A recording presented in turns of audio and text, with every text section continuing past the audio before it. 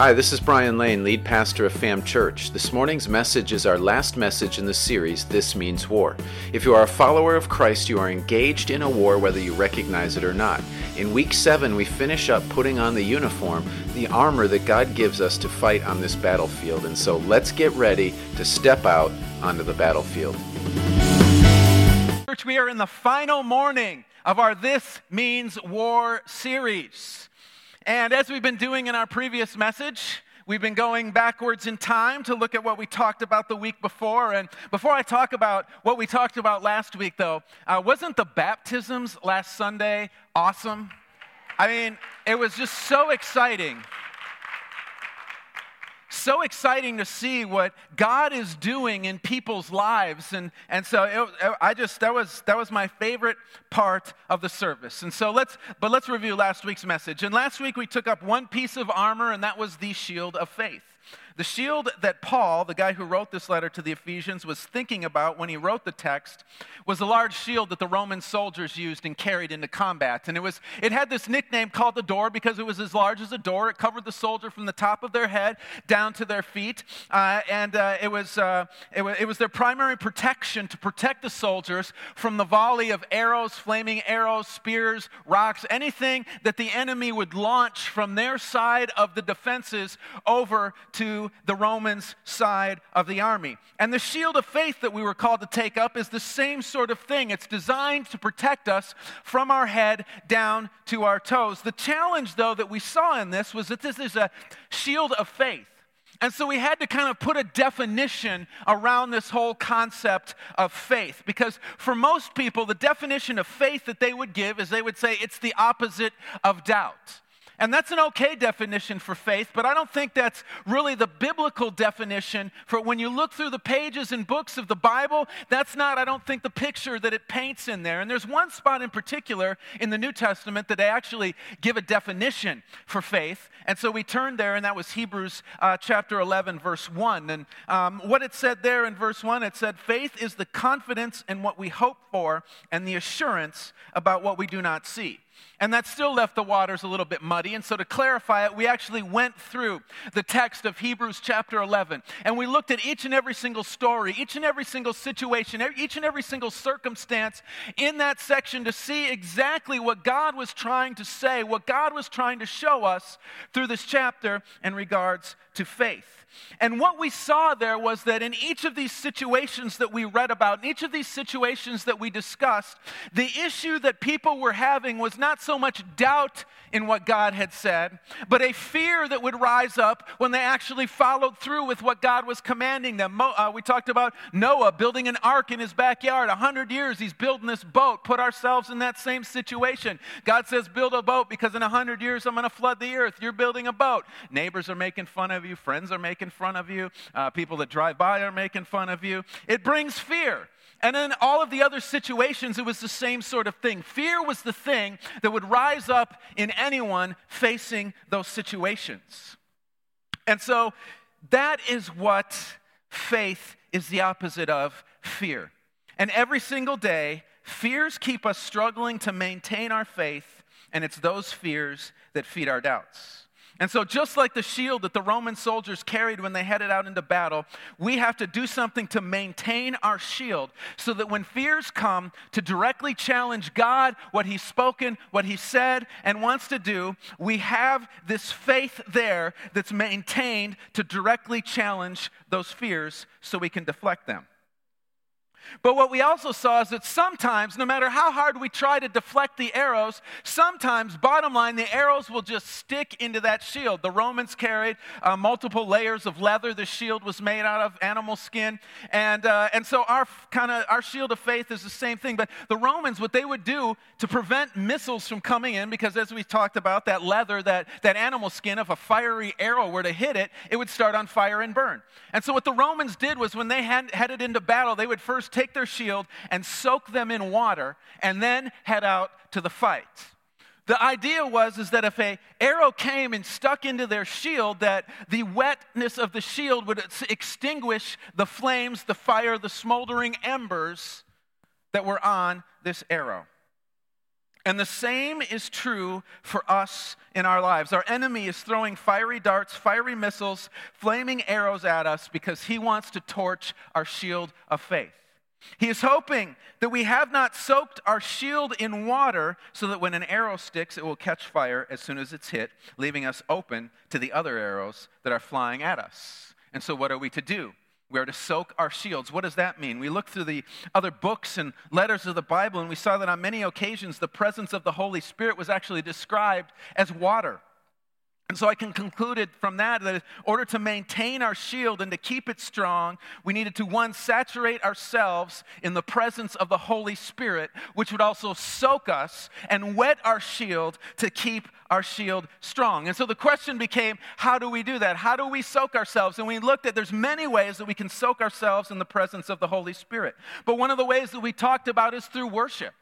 I mean, we just got done with worship here, and I really hope that you use that time to press into God's presence, to soak in the presence and power of the Holy Spirit so that it was strengthening that shield in front of you. Because that's what it's there for. Worship is not about singing songs to God, as much as it's about us standing and soaking in His presence and allowing His power to speak to us through the words of these songs. Because, I mean, these words and the songs are prayers just as much as they are words that we sing. And so we spend our time worshiping God. Another way we accomplish this is spending time in God's Word. Then a third way we saw was through prayer. However, the prayer that we were talking about was not a prayer where we go to God, we give Him all of our requests, and we say, okay, God, thank you so much. Thank you for listening to me. I'm out. Peace out. Out of here. See you later. Okay? It was a thing where we entered into God's presence, and yes, we let Him know what we needed, what was going on in our lives, what was going on in the lives of those around us, but where we stop and we listen. We don't like listening, do we? How many of you have to have a TV on, a radio on, a something on when nobody's at home because it's just too darn quiet in the house? I mean, I'm that way. I mean, listen, I've probably watched every episode of the TV show Ancient Aliens 15 times because on Fridays when everybody's at work and school and I'm at home by myself, I just need some noise going on, okay? But that's the way we are. But in order to really saturate ourselves in the presence of the Holy Spirit, we have got to sit still and let God speak to us in our prayer time just as much as we speak to Him. And so if you're spending 10 minutes talking to God, spend 10 minutes in silence letting God speak to you. And as you do that, you soak yourself in the presence of God, and it puts a covering on your shield. It puts some security, some anointing on your shield to keep it strong so it's able to withstand the fiery arrows of the enemy. And so that was last week. Let's move on to today's message. Finish up Ephesians chapter 6, verses 10 through 18. Last week we got through verse 16. But to refresh our memories on the whole section, let's read verses 10 through 18 once again. If you're familiar with where Ephesians is at, you are welcome to turn there. If you don't know where it's at or don't have any idea about the Bible whatsoever, it's going to be on the screen behind me for you to follow along. And this is what it says. It says, finally be strong in the Lord and in His mighty power. Put on the full armor of God so that you can take your stand against the devil's schemes. For our struggle is not against flesh and blood, but against the rulers, against the authorities, against the powers of this dark world, and against the spiritual forces of evil in the heavenly realms. Therefore, put on the full armor of God so that when the day of evil comes, you may be able to stand your ground. And after you have done everything, to stand. Stand firm then with the belt of truth buckled around your waist, with the breastplate of righteousness in place, and with your feet fitted with the readiness that comes from the gospel of peace. In addition to all of this, take up the shield of faith with which you can extinguish all the flaming arrows of the evil one. Take up the helmet of salvation and the sword of the Spirit, which is the word of God, and pray in the Spirit on all occasions with all kinds of prayers and requests. And with that in mind, be alert and always keep on praying for all the Lord's people. All right, so our last two pieces of armor here, we covered prayer in another message. I think it was week 2, and so we're not going to go back to that today, but we're just going to finish up our helmet of salvation and the sword of the Spirit. And so let's look at these two pieces of armor, and first let's talk about the helmet, okay? The Romans had a specially designed helmet for their soldiers to wear, and it was made out of metal. Okay, it was this metal thing, and sometimes they wore plumes and feathers and all kinds of weird stuff on the top of it when they were decorative. That wasn't what they wore into battle, but when they were like marching in parades and stuff like that. But this helmet, basically, it covered them from their eyebrows, came around down to their cheeks, and went down the back of their neck. I mean, it's almost like, if you're a Star Wars fan, the kind of thing Darth Vader wore, except for without the eyes and the mouth covering, okay? Very similar to that. And this helmet, of course, had sponges glued or fastened to the inside of it. Do you know why there were sponges fastened to the inside of it? Because if you put that thing on your head and then somebody whacked you across the head and there weren't any sponges in there, what would happen? Oh yeah, you'd have a concussion all the way, right? That thing might knock you out. And that makes me think of another song, but we won't sing that one today. And so they put the sponges in there to protect their head. And like literally, this helmet was designed to withstand a hit from an enemy's battle axe. And there are all kinds of jokes we could insert here, but we will refrain from that. But see, this piece of armor was designed to completely and totally protect the Roman soldier's brain and neck from injury. And in likewise fashion, we are commanded to take up the helmet of salvation and place that on our head to protect our brain and to protect our neck. But this isn't the only place in Scripture that we see the helmet of salvation mentioned. It's mentioned in the book of Isaiah, chapter 59, verse 17. If you were here the week we discussed the breastplate of righteousness, we also went to this verse because it's in there, and I'm going to reread this verse in case you weren't here that week, but it says this: He put on righteousness as his breastplate and the helmet of salvation on his head. He put on the garments of vengeance and wrapped himself in zeal as a cloak. All right, so this is also a piece of armor that God wears. And we have to ask ourselves the question once again is, if God is wearing a helmet of salvation, then what is the point? What is the purpose? Why would God need to wear a helmet of salvation in the first place? And here's what I believe about this. The reason I believe that he wears a helmet of salvation is not to protect his head, but is to define his mission. See, God came to this earth to what? He came to reach mankind with salvation. He's defining his mission. He's saying, I am wearing this helmet for what? As a guarantee for everybody who walks the earth that salvation is utmost. Salvation is the most important thing. This is my mission. This is how I'm going forward to fight and battle for the people of the earth's salvation. Now, here's the second place with the helmet of salvation appears. The second place is in 1 Thessalonians 5:8, and it says this, and this is in the New Testament. It says, but since we belong to the day, let us be sober, putting on faith and love as a breastplate and the hope of salvation as a helmet. So Paul wrote this letter too, and he includes the word hope in it. And I think that talking about salvation as God's mission and Paul using the word hope in there, I think it helps to define and get us to wrap our minds around the purpose and the reason for this. And so you're probably saying to yourself, I still don't get it, I understand. So let's talk about salvation first. What is salvation? It's basically a free gift that God gives to mankind, right? There's nothing you can do to earn it. There's nothing that you can do to get it. The only way that you can get salvation is by coming to Jesus and accepting the gift that he gave, his life on the cross for us. The only way. No other way is possible. But it's hard for people to accept or believe in free stuff, right? So it always seems like when you get free stuff, there's strings attached to it, right? I mean, do you ever find that? Like if somebody says, hey, can I take you to lunch? I'm buying. It means usually one of two things.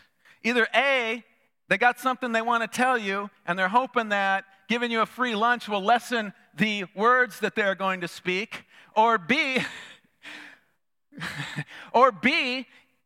next time you go out, what's the expectation? You're paying, right? The lunch is never, I remember when we were in Boston, I was working at this company, and they were all ordering Chinese for lunch. And we didn't have any extra money. I couldn't afford the Chinese, and so I just said, no, thank you. And this one lady, I think her name was Maria, she kept pressuring me. Come on, get the food. I said, I can't. Finally, she said, I will pay for it. And I said, well, all right, if you're going to pay for it, then I guess I'll order it. So she ordered the food, and I got my lunch, and I assumed that she just wanted to buy my lunch. But that was not the case. She got mad at me because the next few times we ordered lunch in the office, I did not pay for her lunch. Well, I never asked her to pay for my lunch in the first place, okay? She begged me to pay for my lunch.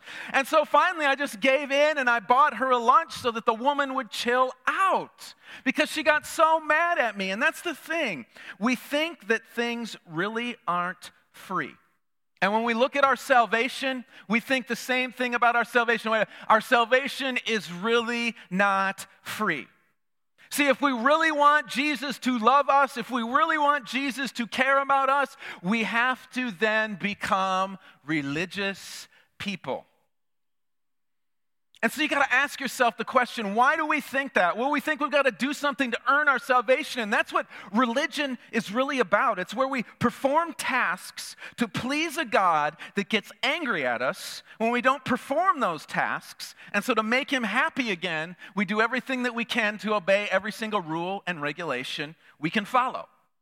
We go in, something happens in our life where and I see people do this all the time. Something bad happens in their life. The first thing they do is they start thinking, did I sin? Is this a punishment from God? Oh, you know what? I didn't pay for that coffee the other day, and so God is doing this to strike me for this sin. And it's like, why do we think like that? I mean, it's so crazy. But that's how we think, and so we think that we've got to have this list of rules and regulations that we follow, that we do, that we practice in order to earn God's favor, so that God will look down on us and say, wow, your list is super long. You're doing all those things on that super long list. You know what? You're awesome, and because you're awesome and you're doing the list and you're being all super religious and you're earning that salvation, I'm going to bless you even more. But that's the thought that we get in our heads. We get caught in a religious trap. We become religious people, and we base our relationship with God on the things that we do and don't do. And then we go and we judge other followers of Jesus' relationship with God based on how well they measure up to our list. And our life becomes a ritual of things that we do, because if we don't do them, God will be mad at us. And then if God gets mad at us, we have to work extra hard, keep the list better, so that he'll like us again. If he's mad, he's going to zap us. He's a cruel, harsh taskmaster whose salvation is not free, but in fact costs us a lot. And this is the trap that so many believers fall into in their walk with Jesus. We become more religious. And you know what? Satan wants us to become more religious. Why? Because religion is the exact opposite of salvation through faith. See, Jesus came and died so that we didn't have to be religious. Think about the Old Testament laws and the way that they had to live. I mean, they literally had to go through and decide what food they could eat, what food they couldn't eat. What if they accidentally ate something? Like they were standing outside and they breathed in and they sucked in an unclean bug. All of a sudden they were unholy. Seriously, this is the way it was, though. I mean, it sounds funny, but that's the way it was. And Jesus said, you know what? This is not how I designed my people to live. I created them to be in a loving relationship with me. And that's what salvation by grace through faith is. And so we put on our helmet of salvation to get the opposite message into our brains. Listen, there is nothing that you can do to earn your salvation. You can't be the greatest person that ever lived because that's what Jesus is looking for. There's no hope in religion. Religion leads to chains. Religion leads to fear. Religion leads to hopelessness. But Jesus is the opposite of religion. Jesus leads to hope. Jesus leads us from the chains. And with Jesus, we no longer have to try harder or do more because he has already done it all for us. Now, this doesn't mean that we don't have to try and do everything within our ability to live the life that God has called us to live. But what's the difference? The difference is this. When we screw up, you don't have an angry God standing up there waiting to hit you with a lightning bolt, punch you in the face, give a family member a terrible disease or something like that. Instead, what you've got is you've got a loving Father standing up there and saying, listen, it's okay. The only way this thing is going to beat you is if you stay down there. I need you to stand up and continue to walk forward. Let's keep moving forward. See, that's the difference. God doesn't hold us in a spot and strike us down because of what we've been through. We put on our helmet of salvation and we say, you know what, devil? No matter how many times we fall, as long as I stand back up and I keep moving forward and keep heading towards the prize of which Jesus has called me to, I am okay. I am good. Man, avoid those chains. Don't let your brain tell you that you have to earn your salvation. Because when we do, Jesus said these words, we become twice as much a son of hell. Jesus said those words. Think about that. Religion doesn't save anyone, only Jesus does. And that's the hope that this helmet brings. And so every day we put on our helmet of salvation to remember that it's only by God, through Jesus and his grace and faith, that we are saved. And because of that, we have a loving Father that we can come to whenever we fall, whenever we stumble, whenever we mess up. He will forgive us, wipe us off, pick us up, and keep moving us forward, not strike us down. Then the last piece of armor that we have here is the sword. There were various swords used by the Roman soldiers in combat. It would be really fun to run through all the different kinds of swords, but we won't do that. And so let's talk about the one that's being referred to in our text. This sword was about 19 inches long, so it was about the size of a normal guy's arm in this area. And the sword was sharpened on both edges, and so it was a double-edged sword. Sometimes the tip was curled or twisted into a corkscrew, and the reason for that was if you were actually able to penetrate through somebody's skin and you were able to do a little twisting action, you could do some serious damage other than just slicing them open. You could tear up organs and muscles and cause a lot of pain in the person that was unfortunate enough to be on the other end. Well, here's the deal. Jesus has given us a weapon that is as dangerous and as painful as the ones that the Romans carried, and it's the sword of the Spirit. And it says there, the sword of the Spirit is the Word of God. Now, for many of us, the assumption has been made that the Word of God is speaking about the literal Bible, the books and letters of the book of the Bible. And this is somewhat true, but it's not the whole picture of what Paul is trying to paint here. Because number one, the Bible that you hold in your hand or that you have on your phone wasn't even in existence when Paul wrote these very words. The Bible is an interesting thing to study, and we make a mistake in calling it a book. It's a collection of books and letters. And so we've got to remember that it's a collection, it's put together for our convenience and ease so that we can have all of the things that God has spoken throughout time in one spot, but it's not itself a book on its own. But the word here, when we look at the text and it says the Word of God, the word that's used in the original language is the Greek word rhema, for word. And the word rhema is only used for a certain type of word. It's used for a word that is spoken in the moment. And there's a great example of this found in the book of Luke. In Luke chapter 4, verses 1 through 16, we see a conversation between Jesus and Satan. Satan comes at Jesus to get him to fall into sin, and Jesus' response in this situation is actually a rhema word, a word spoken in the moment. And this is what it says. We're going to read Luke chapter 4, verses 1 through 13. Once again, it'll be on the screen behind me, and it says this. It says, Jesus, full of the Holy Spirit, left the Jordan and was led by the Spirit into the wilderness, where for 40 days he was tempted by the devil. He ate nothing during those days, and at the end of them he was hungry. The devil said to him, "If you are the Son of God, tell this stone to become bread." Jesus answered, "It is written, man shall not live on bread alone." The devil led him up to a high place and showed him in an instant all the kingdoms of the world, and he said to him, "I will give you all their authority and splendor. It has been given to me, and I can give it to anyone I want to. If you worship me, it will all be yours." Jesus answered, "It is written, worship the Lord your God and serve him only." The devil led him to Jerusalem and had him stand on the highest point of the temple. "If you are the Son of God," he said, "throw yourself down from here, for it is written, he will command his angels concerning you to guard you carefully. They will lift you up in their hands so that you will not strike your foot against a stone."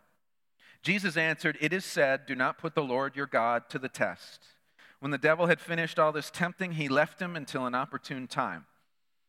So if you've ever read this passage, you're thinking to yourself, well, Jesus, what he did there was he quoted from different books of the Bible back to Satan. And so I don't get the point you're trying to make here. Yes, he did that. But what we have to understand here is that this word that Jesus was given to speak to the devil in the situation was a specific word for that moment. See, he didn't have time. Jesus didn't have time to stop and say, "Wait a minute, devil, hold on. Let me go get my Bible. I'm going to find something in here to counter that word, and then I'll come back at you."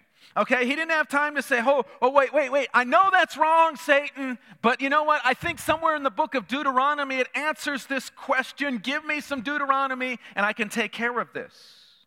See, it was a section of Scripture that Jesus knew, that was in his heart, and it was in his mind. So that when Satan came at him, God could give him a word in that moment and in that instant, so that when the enemy came slicing with his sword, Jesus had a sword to pull out and go at Satan with it. And I don't know why this does this sometimes. And the problem, I hope you can already see in this, is the problem that we have with the sword of the Spirit. Because for most of us in this room, me included, we no longer put the Word of God up here and in here. See, what we do is we say to ourselves, well, I got 3 Bibles on my bookshelf at home, on my phone, I've got a couple of Bible apps, and so I don't really need to have the Word up here or in here. But see, when we get in a situation where the enemy comes at us and is going to attack us, the only way that God can give us a rhema word, a word in the moment, is if we have something up here and in here in order for him to get to and access it. Satan isn't going to say, hold on, okay, I'll let you get your phone out, search a few Bible apps, see if you can find something. Maybe, you got your Bible. Okay, yeah, just go get your Bible, page through some pages. He's not going to do that. He's going to see an opportunity, and he's going to come at you hard, and he's going to try and cut you, and we've got to be able to have those words on the inside of us that God can access and speak in the moment, so that when we go and fight, we are ready for the battle and ready for whatever it is that Satan throws at us. So the Word of God has to become not just something that we carry in our pocket, but a part of who we are. And I know this is cruel to do on a Sunday, but let's think about Chick-fil-A for a minute. Okay? It's the chicken sandwich that Jesus eats. I guess one way we can become more like Jesus is eat at Chick-fil-A, huh? Wow, I'm getting some applause on that one. That's good stuff. All right. Some of you are thinking to yourself, well, that place is nasty. The only way I can respond is you're not a Christian and you're probably going to hell. All right, I'm just kidding. Just kidding. That was just a joke. All right. But when you walk into Chick-fil-A and you step up to the counter and you order yourself a spicy chicken deluxe with pepper jack cheese on it, I love that sandwich, and they cook it and they hand it to you and you say thank you, what do they say back to you at Chick-fil-A? My pleasure. Whatever you say to them, they say, my pleasure. I got to be honest with you. I try and get them to say other things, okay? I have even said, when they handed it to me, I've said, my pleasure, just to see if it'll mess them up. And they answer with, my pleasure, okay? Listen, if you've been able to trip up the people at Chick-fil-A, text me later, let me know what you did, because I want to use it next time I go to Chick-fil-A. Why are they so good at responding with my pleasure? Because it's become a part of who they are, right? I picture Chick-fil-A employees when they're at home and somebody says thank you, they say my pleasure, because it's just so ingrained in their head. See, the Word of God has to become a part of who we are, like my pleasure is to a Chick-fil-A employee.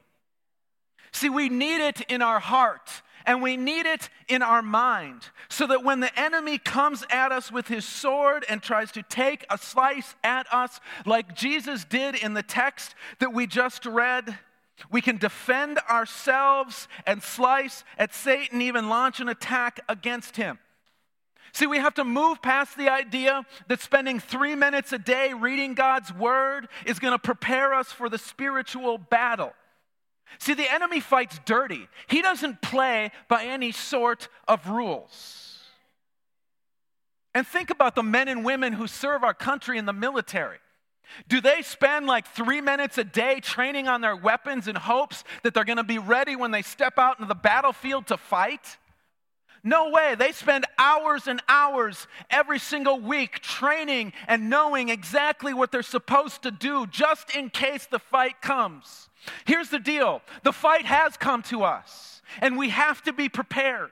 We have to be ready. We have to have God's Word in us and a part of who we are so that when we step out onto the battlefield and we get into the fight, we have this weapon ready at our disposal. And so, some of you may be thinking, are you saying we should memorize the Bible? Yes. But I'm not good at memorizing things. Your life depends on it, okay? What's so funny about us as people is that there's so many things that we can't do, but if we were about to die, suddenly we could do those things, right? Or we at least try to do them. God's Word, it's our weapon. We're in a battle. We're not even training and preparing for one. We are literally in a battle. Let's take up the sword of the Spirit. Let's get the Word in here. And listen, you don't have to memorize it exactly. As long as you've got the basic idea, it's not like you're gonna quote something and you're gonna miss a couple of words and Satan's gonna go, yeah, you screwed up a couple of words. Sorry, that didn't work there. No! As long as you've got it, as long as you've got the gist, as long as you've got the idea, as long as you know that the words you are speaking are God's Word, it's a sword and it's going to combat anything that He can bring against you. And so this morning, in our final message, we're putting on our helmet of salvation. We're taking up the sword of the Spirit. And so that's our challenge. I mean, we've been going through these soaps. We've got one more week left in our soap challenge, and I hope you're spending the time in the Bible and doing those soaps so that you're getting some of that Word in you, so that your sword is prepared in battle. And God, I hope that you know that your salvation is not dependent upon how you work, but it's only dependent on Jesus. And as we clothe ourselves with that helmet and we take up that sword, we put on all of this armor that God has given us to fight in the battle, as we step out into the warfare that we're experiencing each and every single day, we're going to be able to fight. We're going to be able to stand strong. We're not going to fall in the battle. And that's my heart. That's my passion. That's why we spent 7 weeks on this, is because I want our church to be a church that stands up, that stands strong, that steps out onto that battlefield and fights hard and takes the enemy down, because the enemy really needs to go down in this area.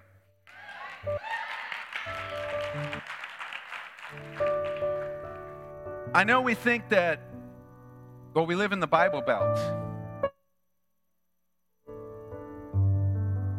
So, I mean, the enemy isn't really attacking hard here. Yes, he is. Doesn't matter how many churches we have in our community. Doesn't matter how many Christians we have living around us. There is still more people who don't know Jesus in Mulberry that do. And it's a war, and it's a battle that we got to fight. Thank you for joining us on the FAM Church podcast. FAM Church is here to connect people to Christ. If you live in or are visiting the Lakeland, Florida area, we would love for you to join us on Sundays at 10:30 a.m. You can also check us out online at myfamchurch.com. Thank you again and have an amazing day.